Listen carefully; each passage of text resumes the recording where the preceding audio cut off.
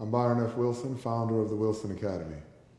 The riots that have taken place all over the country and now all over the world are inevitable, and contrary to the opinions of some, the riots are both effective and necessary.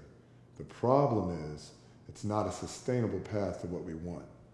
But then what next? What are we supposed to do? That's what this message is about, what we're going to do. Young people, my college students, my high school students, you're ready to act. You're ready to fight, but no one's listening to you. They just keep telling you to go home. But I hear you, and we have a plan. In order to find a solution, we must first understand why this is happening. The reason that officers of the law and private citizens acting as if they're officers of the law continue to murder us is because we can offer no consequence. For example, the reason you don't see Jewish people being murdered by police is because the Jewish community can provide economic consequences. They own things collectively. They're well invested in the media and the law, and they've built a strong community by focusing on exclusive internal growth and wealth building.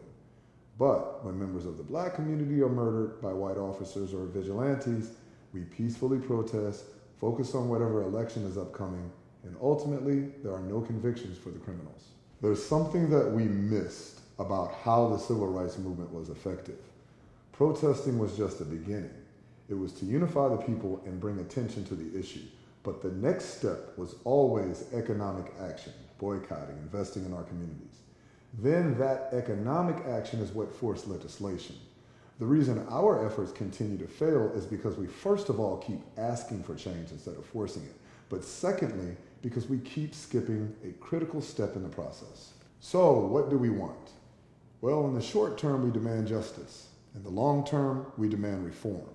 But we must be specific if we are to hold our nation accountable. So we demand three things.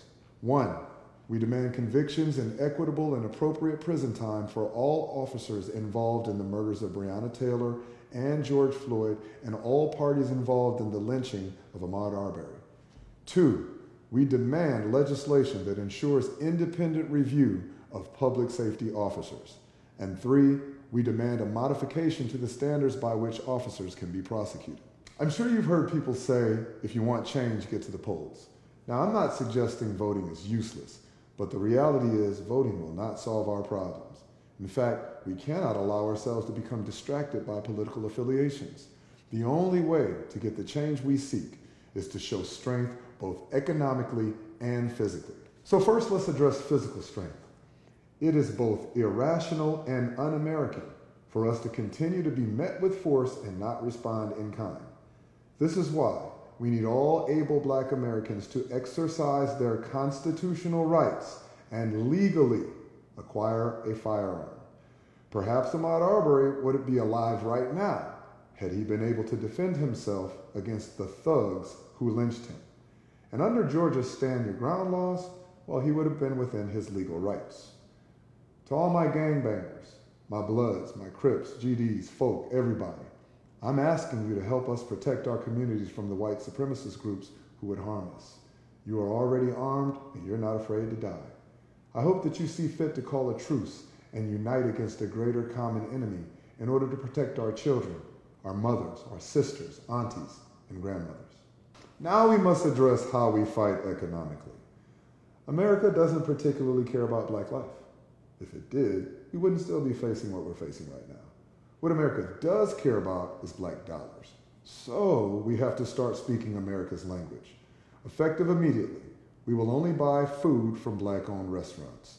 This does not apply to grocery stores, as we don't feel there are enough black-owned grocery stores nationwide at this point to accommodate the initiative.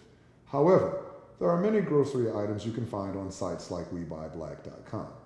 Now, our Black-Owned Restaurant Initiative means that you will need to avoid many of your favorite restaurants, but you will discover new Black-owned favorites. And you must ask yourself, what's more important? Understand that this is only phase 1 of a larger plan. We will implement phase 2 in the weeks to come. But this is something that everyone can do. So what's the point? And why will this work? According to both Nielsen and the CDC, black people eat more fast food than anyone. By diverting our billions of dollars, we will accomplish 2 things. 1, change is not free. Supporting only Black restaurants keeps our money in our communities, money we can ultimately leverage to create the changes we all want to see. And two, it uses our money we're already spending anyway, to create powerful billionaire allies. These companies will do what is necessary to get our dollars back. And if that means helping us to meet our objectives, well, then that's what they'll do. There are a few important notes to make when concerning this plan. This is not a boycott. We are not punishing white businesses. We are simply consumers who are making a choice to exclusively support Black restaurants in the strategic interest of justice and reform. Please note that we are exclusively supporting Black-owned restaurants, not minority-owned. The terms Black and minority are not interchangeable. So, to my Chinese, Korean, Arabic, and Indian restaurant owners, we have nothing against you personally. But if we don't do this now, there will be none of us left to buy your products anyway. If a franchise location is owned by a Black person, eat at that location exclusively. We will not harm our own people.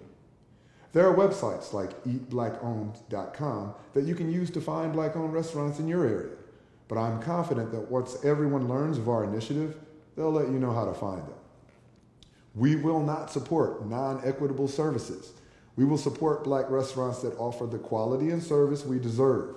And if we have a negative experience, we will not generalize and say, see, this is why I don't support Black businesses.